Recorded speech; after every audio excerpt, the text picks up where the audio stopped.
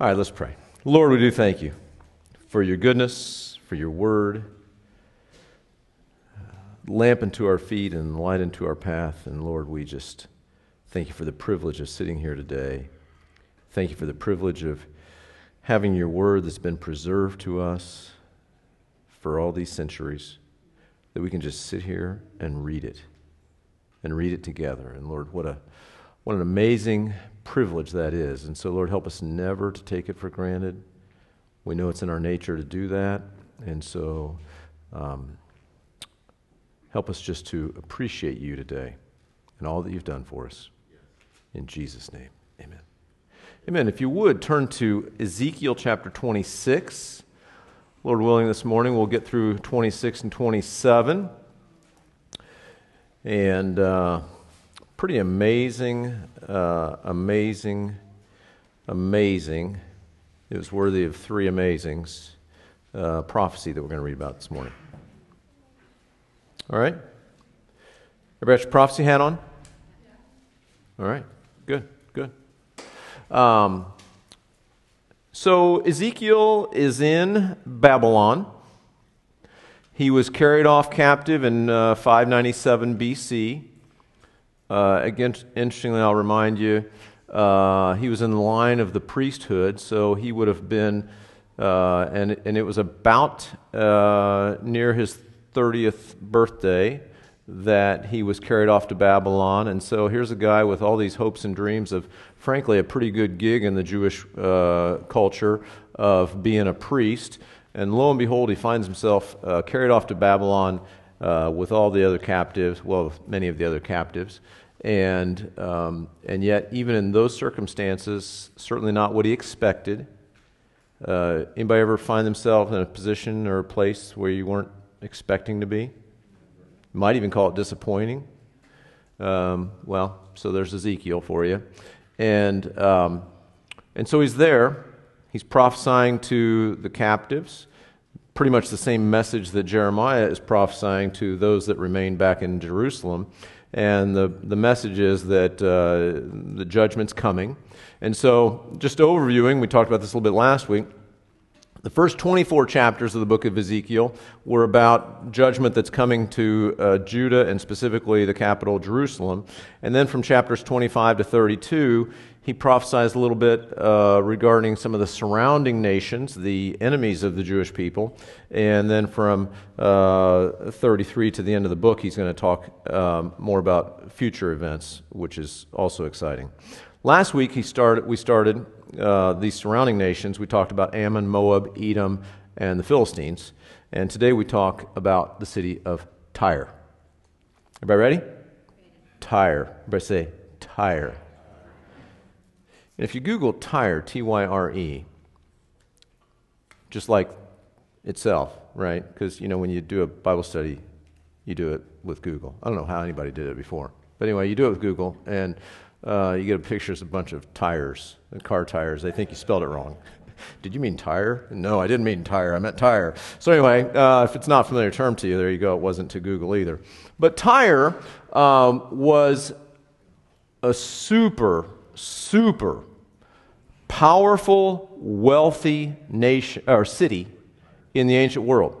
And it was really basically the capital of the Phoenician people. And the Phoenicians, if you think about it, think of them as the early sort of Apple, Microsoft people, right?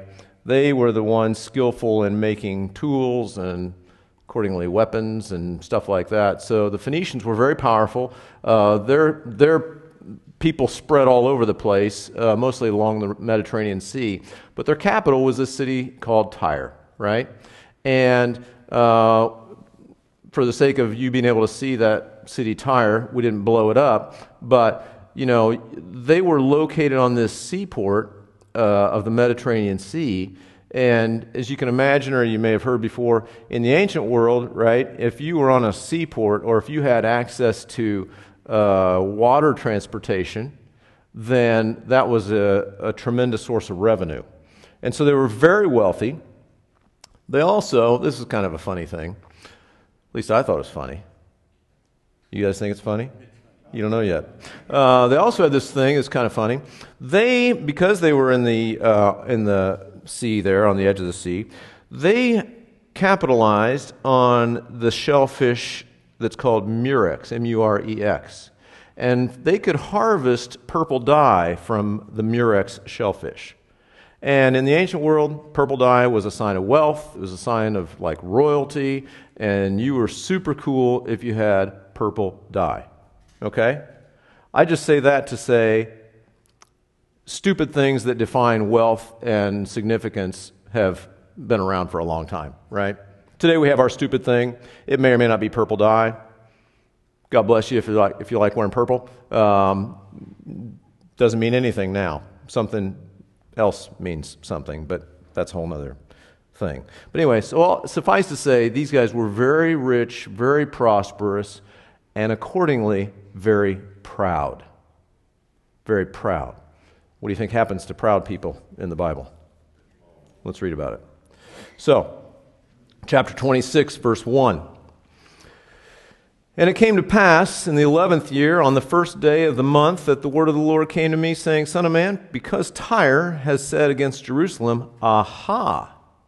She is broken, who was the gateway of the peoples. Now she is turned over to me. I shall be filled. She is laid waste. Now you recall last week, if you were here, one of the things that we noticed that kind of kept kind of a recurrent theme, if you will, of these other nations that are around Judah, is that when Judah was conquered by the Babylonians, there were a bunch of her neighbors that all said, Aha. Okay? The modern vernacular is na na na na na na. Okay? So they said that, and God didn't like that. Okay? So God's going to deal with them. The fact that God deals with somebody else, the fact that God deals with the nation of Judah and the city of Jerusalem because of their idolatry doesn't make anyone else relatively more righteous, right? We're all sinners in the eyes of God, and we need to get our heads around that. We're all sinners around the eyes of God. So Tyre said, Tyre wanted to plunder the destruction of Jerusalem. Interestingly, they had previously had good relations with the nation of Israel during the reign of David and Solomon, but by this time they hadn't. And just a reminder, Genesis chapter 12, going further back into history, when God told Abraham, I'm going to make out of you a great nation, he's talking about the Jewish people, right? One of the things he promised Abraham was, I will bless those who bless you, and I will curse those who curse you. And can I suggest that is a good foreign policy position even today? And it was a good foreign policy decision in the 6th century BC. And so in the 6th century BC, Tyre decided that they would curse Abraham's people, and this is what we're going to read. You don't want to be on the wrong side of God, and so therefore you don't want to be on the wrong side of the Jewish people. History has proven that over and over and over again. And so that's particularly relevant as the world powers play out their various convictions. Verse 3. Therefore, thus says the Lord God, Behold, I am against you, O Tyre, and will cause many nations, what did I just read there? Many nations, to come up against you, as the sea causes its waves to come up. And they, what did I read there? They shall destroy the walls of Tyre and break down her towers. I will also scrape her dust from her and make her like the top of a rock. That sounds pretty specific, don't you think? It shall be a place for spreading nets in the midst of the sea, for I have spoken, says the Lord God. It shall become plunder for the nations. Also her daughter villages which are in the fields shall be slain by the sword. Then they shall know that I am the Lord. And if you've been with us for any time during the book of Ezekiel, at the end of each one of these things, it seems like over and over and over and over again, God says, then they shall know that I am the Lord. God wants us to know that He is the Lord, right? He doesn't do that necessarily by, punishing for people for fun or anything like that. But God wants us to know that He is the Lord, right? And we could embrace that and appreciate that And we don't necessarily have to go through the punishment in order to know that, but one day every knee will bow and every tongue will confess that Jesus Christ is Lord. So God's going to bring judgment to Tyre. He says in the beginning of verse 3, he says, therefore. And so he's going to bring judgment because of what we read in the couple verses. And he says, I'm going to bring many nations up against you. And then he says, he follows that with the pronoun they. So, grammar snobs? Are there any grammar snobs in the room? Okay, there's 3 of us. Okay. Grammar snobs in the room. If you've got a noun, right, and then you've got a pronoun that's pretty shortly after that, it probably refers back to that noun. Did I lose anybody? Okay, good. So, many nations, they. Very good? Good. Plural, singular and plural. There's lots of things we could go. There's lots of roads we could go down with pronouns that we're not going to go down. We're not going to dip, right? We're just talking about many nations and they, okay? So that's where we're at with that. Even my son Nate said, don't go down the pronoun road, please. So if Nate tells me to be on my best behavior, wow. Okay, so anyway, he says many nations, they're going to come against you. He says it's going to be so broken down that it'll be like the top of a rock. The word Tyre literally means rock. And he says also, I will scrape her dust from her. Now, does that sound specific? How does God generally fulfill prophecy? Specifically, or like it's all an allegory? Anybody been through this school before? Right? God is very specific, God is very literal, and God keeps his word. You can set your clock by it.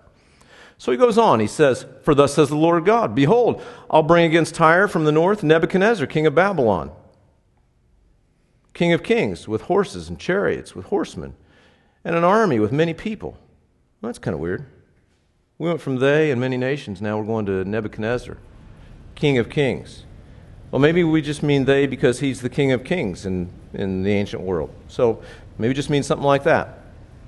So he is specifying Nebuchadnezzar. And then he says, he will slay with the sword your daughter villages in the fields. He will heap up a siege mound against you, build a wall against you, and raise a defense against you. He will direct his battering rams against your walls, and with his axes he will break down your towers. And so, sure enough, God prophesies Nebuchadnezzar is going to come, and he's going to do all this damage in your midst. He's going to bring a lot of destruction.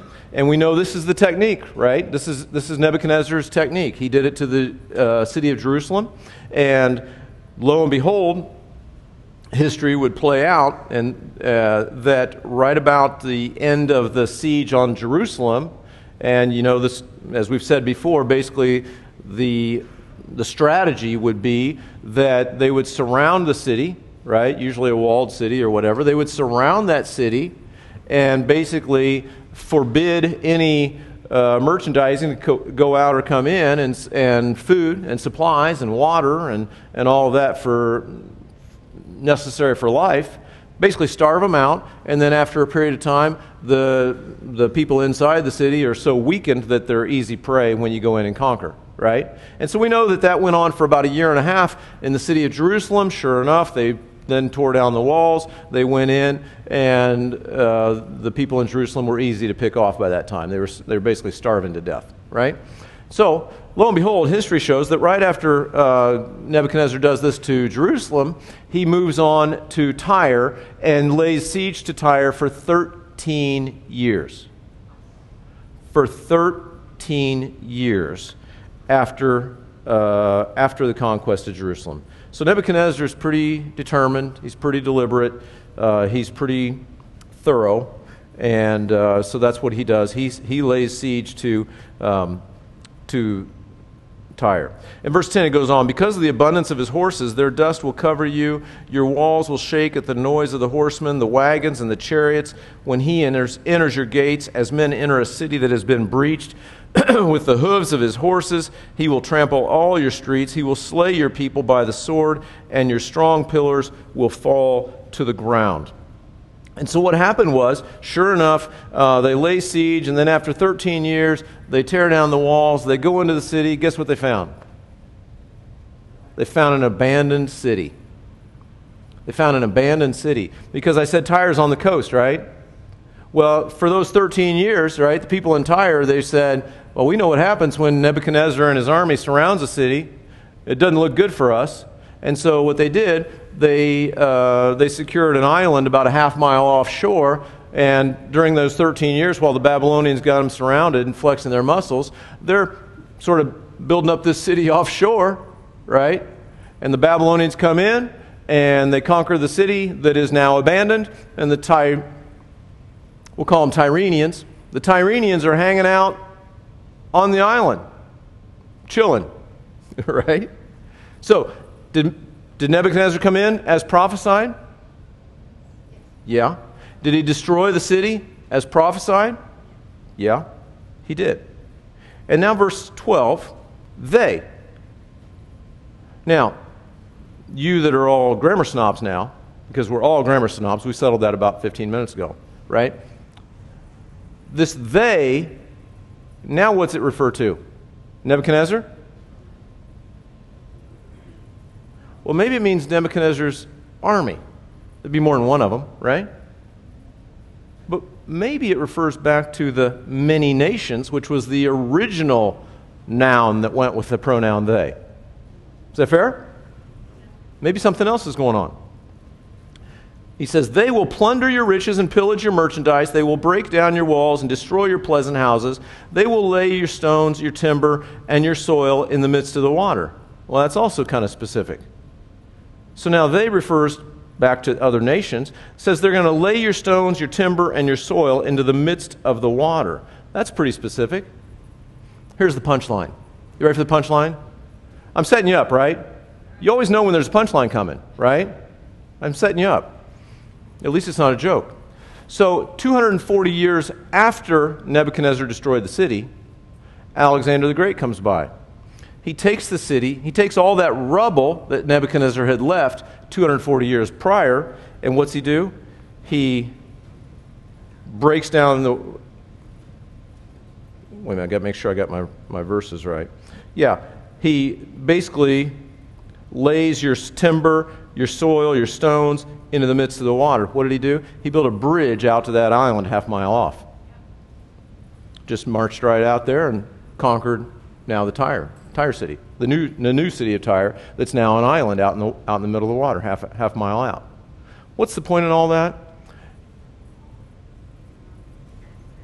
Did many nations conquer Tyre? Yes, and actually in their later history, the Muslims came in, and so for 240 years it looked like God sort of partially fulfilled the prophecy.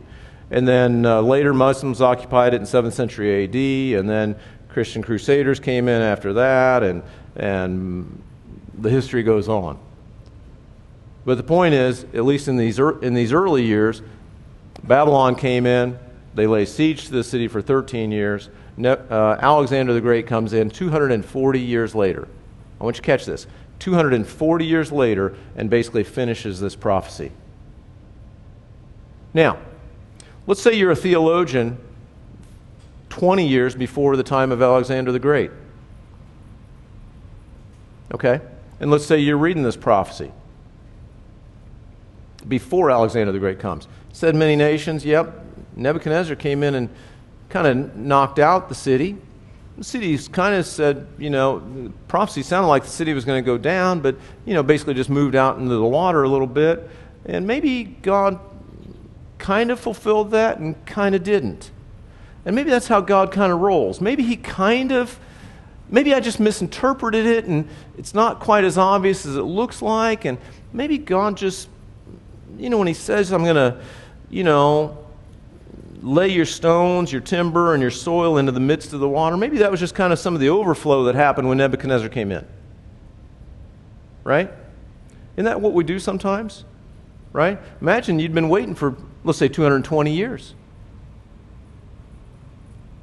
for God to finish off what he said he was going to do. Right? I think this applies to us. Because I think...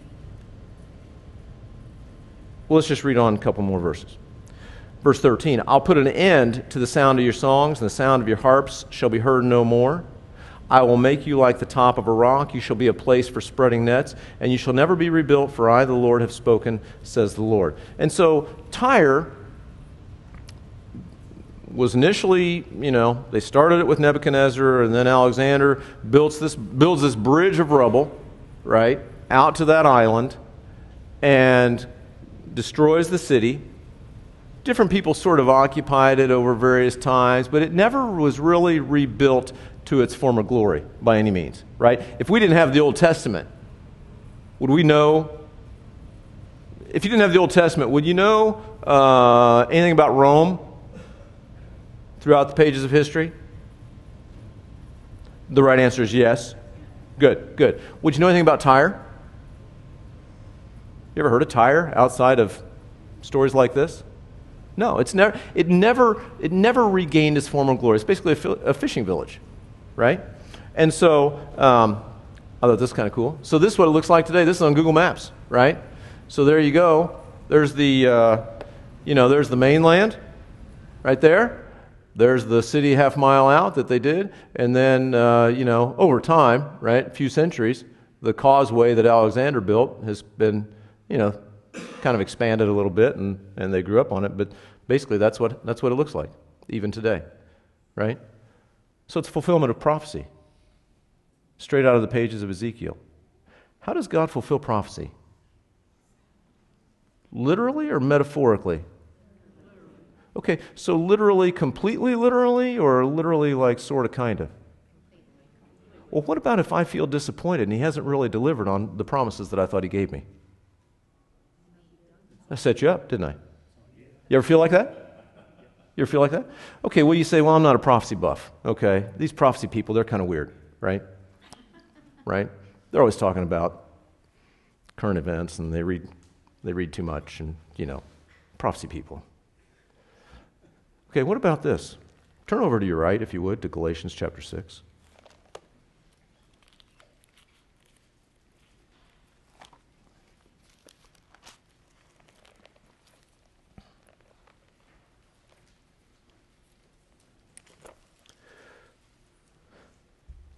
Look at Galatians 6, verse 9. And I had us turn over to this because I want us to see this with our eyes and read it with our eyes. And I want this to sink deep into our hearts, frankly. And I want you to think about Tyre.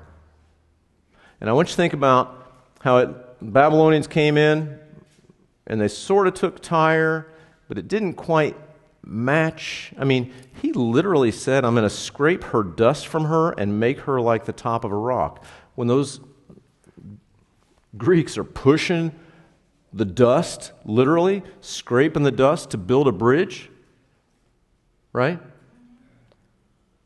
But for 240 years, it seemed like that wasn't going to happen. How about this? Galatians 6:9. Let us not grow weary while doing good, for tomorrow we shall reap if we don't lose heart. Did your Bible say that? No. I set you up again. It says in due season. Now, who defines due season? My emotions? My discontent? My impatience? Whether or not everybody in my world responds like I think they should? Not at all. Can I tell you this? This is heavy on my heart.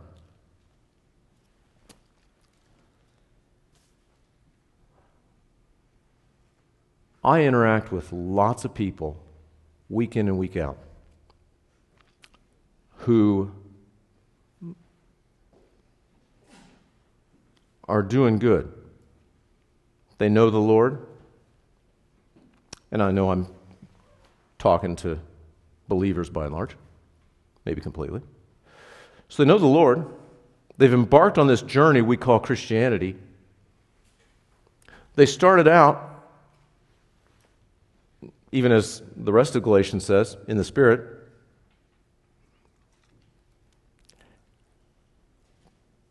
then life happened somewhere along the way. Is this relevant?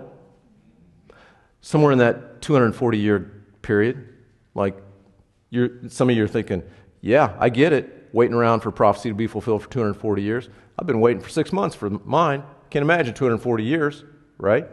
But you're like, life happens. Disappointment happens. Disillusionment happens. Circumstances don't work out like I thought they would. I was talking to a guy last week. Guys, the Lord's done an amazing work in this guy's life. An amazing work in this guy's life. Clearly, absolutely no-brainer that God has done a work in this guy's life. If you knew the story, you'd say, oh yeah, for sure. And yet, fast forward a few years, and he said to me last week, things haven't worked out like I had hoped they would. You ever feel that way? You ever feel that way? Does that mean you should throw in the towel? Does that mean God can't quite cross the finish line for you? Does that mean God is worthy of our sort of intellectual worship, but in terms of my day-to-day decisions and doing what the Bible says, that Christianity thing's just not working it? You ever feel that way? If we're honest, we all feel that way at some point or another. But the Bible says, don't grow weary in doing good, for in due season, and God defines good due season, in due season we shall reap if we don't lose heart. And I think you don't have to be a prophecy buff to appreciate the application of the prophecy about Tyre. Because the reality is it looked like it was done, sort of, maybe. But maybe God's not quite going to finish it off like he said he was. God always does it like he says he was. Yes. Right? So we need to hang on to that. We need to hang on to that. And so then as we go through the rest of this into 27, basically it talks more about sort of the why, and these are further warnings for us. All right? So lesson number 1, don't grow weary in doing good. God does not do a half job. God does not do a half job. So he says, thus says, verse 15, thus says the Lord God to Tyre, will the coastlands not shake at the sound of your fall, when the wounded cry, when slaughter is made in the midst of you, when all the princes of the sea will come down from their thrones, lay aside their robes and take off their embroidered garments, they will clothe themselves with trembling, they will sit on the ground, tremble every moment, and be astonished at you. And so the downfall of Tyre is going to be very visible and very dramatic. Verse 17, and they will take up a lamentation for you and say to you, how you have perished, O one inhabited by seafaring men, O renowned city who was strong at sea, she and her inhabitants, who caused their terror to be on all her inhabitants. Now the coastlands tremble in the day of your fall. Yes, the coastlands by the sea are troubled at your departure. So, people are going to be moved to lamentation, to mourning and weeping, even for this great city that went down. For thus says the Lord God, when I make you a desolate city like cities that are not inhabited, when I bring the deep upon you and great waters cover you, then I will bring you down with those who descend into the pit to the people of old, and I will make you dwell in the lowest parts of the earth, in places desolate from antiquity, with those who go down to the pit, so that you may never be inhabited. And I shall establish glory in the land of the living. I will make you a terror. And you shall be no more, though you are sought for. You will never be found again, says the Lord God. So the idea here is, I remember when back in after 2000, in 2008. Everybody remember 2008? Remember what happened in America in 2008? Many of you remember it very personally, right? There was a phrase I'd never heard before until then. Too big to fail. Heard that phrase? Too big to fail. Like, there are some banks that might be too big to fail. Or there are some institutions that might be too big to fail. Or some businesses might be too big to fail. And we can't let them fail because that has so much ripple effect on the rest of the economy and sociology and lots of other complicated things. But in the eyes of God, there's nothing that's too big to fail. Babel, the Tower of Babel, in its day, was pretty crazy successful, but not too big to fail, right? In the 6th century BC, well, minus 240 years, Tyre was not too big to fail, though they would have thought so, right? Now, as we read through into chapter 27, I want us to consider the place we live, right? Are we too big to fail? Do we think subconsciously, if I didn't set us up in church on Sunday morning, reading Old Testament prophecy about a nation that did fail? Absent of all of that, would we maybe think we're too big to fail? We're world power, right? And now this is, part of my prophecy brain as I read through this, right? Pride comes before a what? Fall. Set your watch by it. Pride comes before a fall, right? Now, God deals with nations. We've talked about this through these prophetic books. God deals with nations. God deals with individuals, okay? Individually, God always preserves a remnant. Please hear this. God always preserves a remnant, right? Because if you're not careful, you can read some of these things about nations and how God deals with cultures and nations and all that, and you're like, whoa, there's no hope for me. I'm going to get swept off into the sea. No. God always preserves a remnant, right? Whoever calls upon the name of the Lord will be saved, right? For God so loved the world, right? We need to be reminded of that. For God so loved the world that he gave his only Son, Jesus Christ, so that whosoever would believe in him would not perish but have everlasting life, right? That's how it applies to us as individuals. But as nations, God deals with nations. We see this through the Scripture. God deals very specifically with nations, and there's a cultural pride that often predates the nation's fall. Now, God can do whatever he wants. God is God. I'm not God. I'm not saying what God is going to do. I'm not predicting the downfall of America or anything like that. What I'm saying is we as a people need to be humble. We as a people need to recognize culturally, historically, whatever, that God established this nation, right? I mean, it's always amazing to me whenever I go back to a place to, you go to any kind of museum or battlefield or monument or anything like that related to the birth of our nation. I can't come up with any conclusion other than, wow, God did that. God did that. I'm not a history scholar. I'm a grammar snob, but not a history scholar. Okay? We were outmanned, right? We were seriously outmanned. And God takes a bunch of, whatever your brain wants to go, right? In my mind, I go back to Johnny Tremaine movies that I saw in 5th grade, right? A bunch of guys, Minutemen, that have day jobs, that, you can snap your fingers and a bunch of them come out of the woodwork and they overtake the strongest army in the world. Is that weird to anybody? It should be weird. God shed his grace on thee. And we should know that as a culture. The people of Tyre, too big to fail. We're on top. We've got purple dye from the Murex shell. Really? Congratulations. Right? And how how much do we rely on something that's really kind of like purple dye as a culture? Chapter 27.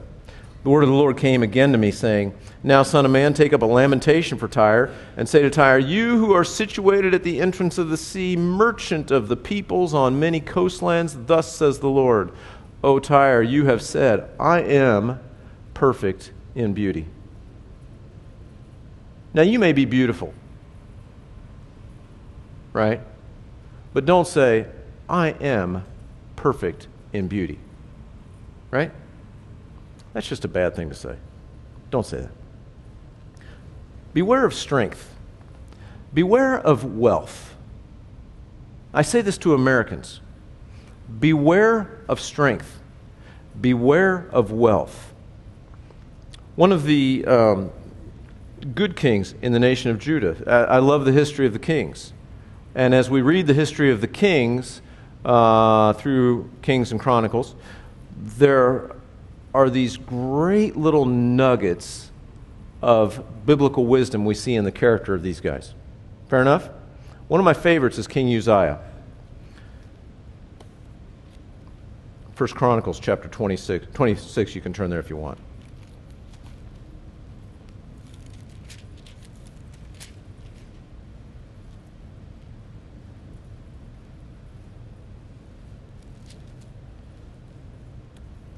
Everybody, 1 Chronicles 26? Now turn to 2 Chronicles 26. And don't think I'm a perfect note taker. All right? Starting in verse 3. Uzziah was 16, and if you don't, I wanted you to read Galatians 6:9 with your eyes, right? If you want to just listen to this one with your ears, it kind of flows, right? Uzziah was 16 years old when he became king, and he reigned 52 years in Jerusalem. His mother's name was Jechaliah of Jerusalem, and he did what was right in the sight of the Lord, according to all that his father Amaziah had done. He sought the Lord in the days of Zechariah, who had understanding in the visions of God, and as long as he sought the Lord, God made him prosper. Now he went out and made war against the Philistines and broke down the wall of Gath and the wall of Jabneh and the wall of Ashdod, and he built cities around Ashdod and among the Philistines.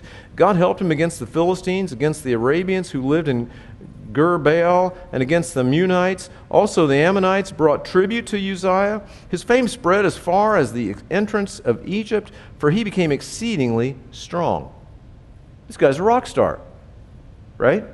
Exceedingly strong. And Uzziah built towers in Jerusalem, at the corner gate, at the valley gate, at the corner buttress of the wall. Then he fortified them, and he built towers in the desert. He dug many wells, for he had much livestock, both in the lowlands and in the plains. He also had farmers and vine dressers in the mountains and in Carmel, for he loved the soil. I like that. That's underlined in my Bible. He loved the soil, right? If you're a gardener, I'm sort of a gardener. I love the soil, right? There's something cool about planting something, and you love the soil. Anyway, that's sidetracked. He loved the soil. This guy is rich in everything he touches. Moreover, Uzziah had an army of fighting men who went out to war by companies, according to the number on their roll as prepared by Jael, the scribe, and Maaseiah, the officer, under the hand of Hananiah, one of the king's captains. The total number of chief officers and mighty men of valor was 2,600. And under their authority was an army of 307,500 that made war with mighty power to help the king against the enemy. Then Uzziah prepared for them, for the entire army, shields, spears, helmets, body armor, bows, and slings to cast stones. And he made devices in Jerusalem invented by skillful men to be on the towers and on the corners to shoot arrows and large stones. And so this guy, I mean, he was technologically advanced. He had gardens, he had fortresses, he had Ammonites paying tribute to him. He was a rock star king. So his fame spread far and wide, for he was marvelously helped. These words are underlined in my Bible. Till he became strong. Till he became strong. Till he became strong. But when he was strong, his heart was lifted up to his destruction. To to his destruction. For he transgressed against the Lord his God by entering the temple of the Lord to burn incense on the altar of incense. So you can flip back to Ezekiel. Notice this. His fame spread far and wide, for he was marvelously helped till he became strong. But when he was strong, his heart was lifted up to his destruction. And the rest of the story, we won't read it for detail, but basically, who could go into the Holy of Holies of the temple? Only the priests, right? And the high priest on the Day of Atonement. But he's like, I'm the king. I got Ammonites giving me tribute. I got vineyards. I got a big army. I got captains over a big army. I got everything. I got weapons for my big army. I'm learning how to develop, things that'll throw rocks and arrows. I got all this. I can go into the temple. And they say, no, you can't. Yes, I can. No, I can't. Yes, you can. Yes, I can. Right? And then you know what happened when he was in the temple? He became a leper. God smote him with leprosy right there on the spot. And he became a leper till the day of his death. Please learn the lesson of Uzziah. Please learn the lesson of Uzziah. The fact that God has blessed us should cause us to say, thank you. The fact that God has blessed our nation should cause us to say, thank you. Neither should cause us to say, I am perfect in beauty. 1 Peter 5, verse 5 through 7 says, God resists the proud, but gives grace to the humble. Therefore humble yourselves under the mighty hand of God, that he may exalt you in due time, casting all your care upon him, for he cares for you. So it goes on, just describes basically all the wealth and all the things that made them think they were too big to fail. Verse 4, your borders are in the midst of the seas. Your builders have perfected your beauty. They made all your planks of fir trees from Senir. They took a cedar from Lebanon to make you a mast, and of oaks from Bashan they made your oars. The company of Asherites have inlaid your planks. With ivory from the coasts of Cyprus, fine embroidered linen from Egypt was what you spread for your sail. Blue and purple from the coasts of Elisha was what covered you. Inhabitants of Sidon and Arvad were your oarsmen, your wise men, O Tyre, were in you. They became your pilots. Elders of Gebal and its wise men were in you to caulk your seams. All the ships of the sea and their oarsmen were in you to market your merchandise. Those from Persia, Lydia, and Libya were in your army as men of war. They hung shield and helmet in you. They gave splendor to you. Men of Arvad with your army were on your walls all around, and the men of Gamad were in your towers. They hung their shields on your walls all around. They made your beauty perfect. Sounds a little bit like the reign of Uzziah, doesn't it? These guys are rock stars as well. They've got a command of the sea. They were super wealthy, super prosperous, highly regarded. Tarshish, verse 12, Tarshish was your merchant because of your many luxury goods. Tarshish, you may recall, was all the way over in Spain, right? Remember when God told Jonah, hey, I want you to go preach to Nineveh and tell them that judgment's coming. Jonah gets on the first boat, headed to Tarshish. Why? Because that was the other end of the world. If there's a chance to get away from God, to flee the presence of God, is that possible, by the way? No. But if there's a chance to flee the presence of God, I bet I can do it in Tarshish. That's what Jonah thought, right? So he goes all the way to Tarshish. So what's that tell us? These people of Tyre, they had a command of basically the entire Mediterranean Sea, all the way over to Spain. Imagine that. They gave you silver, iron, tin, and lead for your goods. Javan, Tubal, and Meshech were your traders. They bartered human lives and vessels of bronze for your merchandise. Pause. What did they barter? Human lives. So you got merchandise, human lives, all kind of just kind of slid one in there on you, right? Merchandise, luxury goods, ivory, human lives, right? Now, we don't have slavery in our country today, but do we sometimes place stuff above human lives? Yeah. Even on the smallest level, when there's a little contention in the home, right? Sometimes Tracy will say this, not contention between she and I. We don't do that. But with the kids, not with the older kids because they don't do that either, but with the younger kids, Okay, with the grandkids. She'll say, now what's important? Well, God, and they know the answer. Well, God, people, relationships. So that thing you're fighting over, you're raising that in importance above relationships, right? So we're not talking slavery is bad, right? But anything that elevates a thing, a coveted thing, over a human being, be careful, right? Be careful. They bartered all this stuff, human lives, vessels of bronze, for your merchandise. Those from the house of Togarmah traded for your wares with horses, steeds, and mules. The men of Dedan were your traders. Many isles were the market of your hand. They brought you ivory tusks and ebony as payment. Syria was your merchant because of the abundance of goods you made. They gave you for your wares emeralds, purple embroidery, fine linen, corals, and rubies. Judah and the land of Israel were your traders. They traded for your merchandise, wheat of Minnith, millet, honey oil, and balm. Damascus was your merchant because of the abundance of goods you made, because of your many luxury items, with the wine of Helbon and with white wool. Dan and Javan paid for your wares, traversing back and forth. Wrought iron, cassia, and cane were among your merchandise. Do you get the idea here? These guys were wealthy. Dedan was your merchant in saddlecloths for riding. Arabia and all the princes of Kedar were your regular merchants. They traded with you in lambs, rams, and goats. The merchants of Sheba and Ramah were your merchants. They traded with your wares the choicest spices, all kinds of precious stones and gold. Haran, Cana, Eden, the merchants of Sheba, Assyria, and Chilmad were your merchants. These were your merchants in choice items, in purple clothes, and embroidered garments, and chests of multicolored apparel, and sturdy woven cords, which were in your marketplace.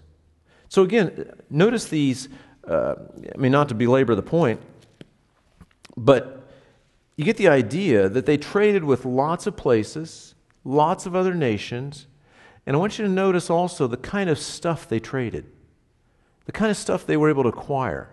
Not necessarily food and shelter, right? They're talking about, gold and fine spices and precious stones and again, purple clothes, embroidered garments, stuff like that, right? Now, is it wrong to have those things? Is it wrong to have those things? No. But we got to be very careful about those things. I'm speaking to myself. We got to be very careful about those things. And it's interesting, number one, the great wealth that they had. Number two, the multitude of nations that wanted to trade with them. But even the items that we're talking about being traded are a little bit telling. And again, I want to be careful, because, we are blessed in so many ways. But the reality is, these guys, it got to their heads. And that's not an uncommon thing. Verse 25. The ships of Tarshish, again, all the way over in Spain, were carriers of your merchandise. You were filled and very glorious in the midst of the seas. Your oarsmen brought you into many waters, but the east wind broke you in the midst of the seas. So there's an east wind, right? So we're starting to see cracks in the foundation now, right? You guys are doing awesome. Everybody wants to trade with you. They're sending your goods all the way to Tarshish. But oh, by the way, there's an east wind. Who controls the east wind? God does. God does. God controls the east wind. There's lots of east winds in life. We want to be on the right side of God. Verse 27, your riches, wares, and merchandise, your mariners and pilots, your caulkers and merchandisers, all your men of war who are in you, and the entire company which is in your midst will fall into the midst of the seas on the day of your ruin. The common land will shake at the sound of the cry of your pilots. So all this riches and merchandise, it's going to fall into the sea one day. All who handle the oar, the mariners, and all the pilots of the sea will come down from their ships and stand on the shore. They will make their voice heard because of you. They will cry bitterly and cast dust on their heads. They will roll about in ashes. They will shave themselves completely bald because of you, gird themselves with sackcloth and weep for you, with bitterness of heart and bitter wailing. In their wailing for you, they will take up a lamentation and lament for you. What city is like Tyre, destroyed in the midst of the sea? When your wares went out by the sea, you satisfied many people. You enriched the kings of the earth with your many luxury goods and your merchandise. But you are broken by the seas in the depths of the waters. Your merchandise and the entire company will fall in your midst. All the inhabitants of the isles will be astonished at you. Their kings will be greatly afraid, and their countenance will be troubled. The merchants among the peoples will hiss at you.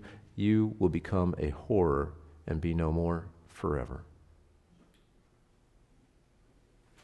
All those traders and all those merchants and all those friends love to do business with you. Now you're a horror and will be no more forever. They hiss at you, right? Now, we don't hiss at each other, right? Cats do that, but we don't. Right? But all these people that thought Tyre was all that, man, if you were Tyre, you were cool. We want to be like Tyre when we grow up. Right? Doesn't that speak to our culture, honestly? And wouldn't we do well as a nation and as an individual to recognize what God has done in our lives and say thank you and live accordingly? So, Number one, God's word never fails. Literally. Completely. Don't grow weary in doing good, for in due season, defined by God, you shall reap if you do not lose heart. Don't grow weary in doing good. Keep doing good. Stay on the path. Well, I feel like God's far away. Well, did he move? Well, I feel like it's just not working out like I thought it would.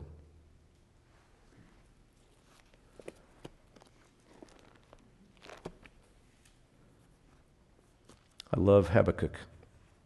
Though the fig tree may not blossom, nor fruit be on the vines, though the labor of the olive may fail and the fields yield no food, though the flock may be cut off from the fold and there be no herd in the stalls, yet I will rejoice in the Lord. I will joy in the God of my salvation. The Lord God is my strength. He will make my feet like deer's feet, and he will make me walk on my high hills. You know, honestly, deep down, when we do that thing where we say, you know, I'm growing weary in doing good because it didn't quite work out like I thought.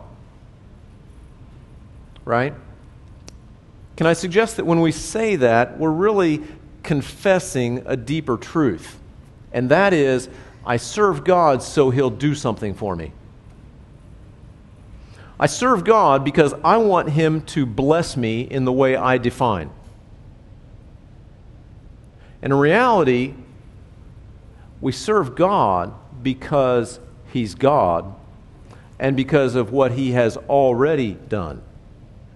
And because of what he promises to do if we continue to do good and not lose heart.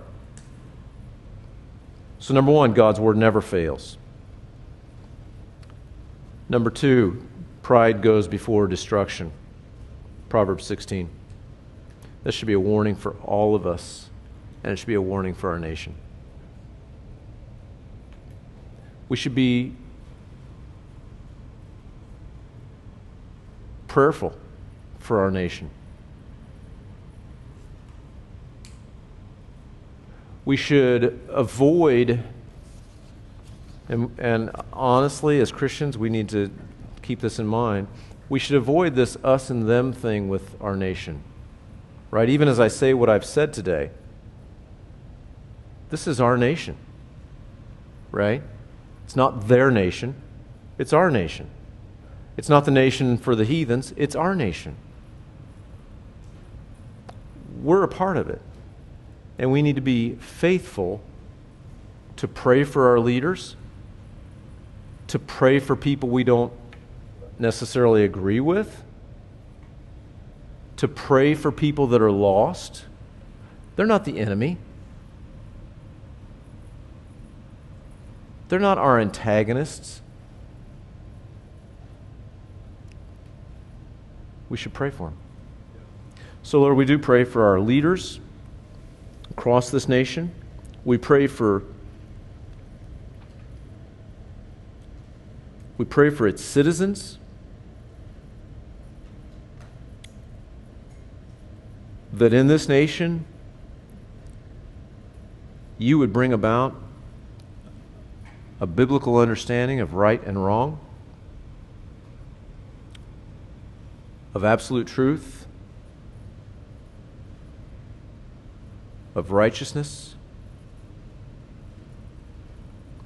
And Lord, yet we know that you said in the latter days people will fall away. And so we acknowledge that, we recognize that, and so for our own lives, Lord, we ask that you would carry us, that you would remind us to be thankful, that you would remind us to not be proud, that you would bless us in the way that you determine and in the time that you determine, and that we would not grow weary in doing good. So, Lord, please continue to do that work in our hearts. Guide us and lead us so that we can live for your glory. In Jesus' name, amen. Amen. Everybody have an awesome, awesome week.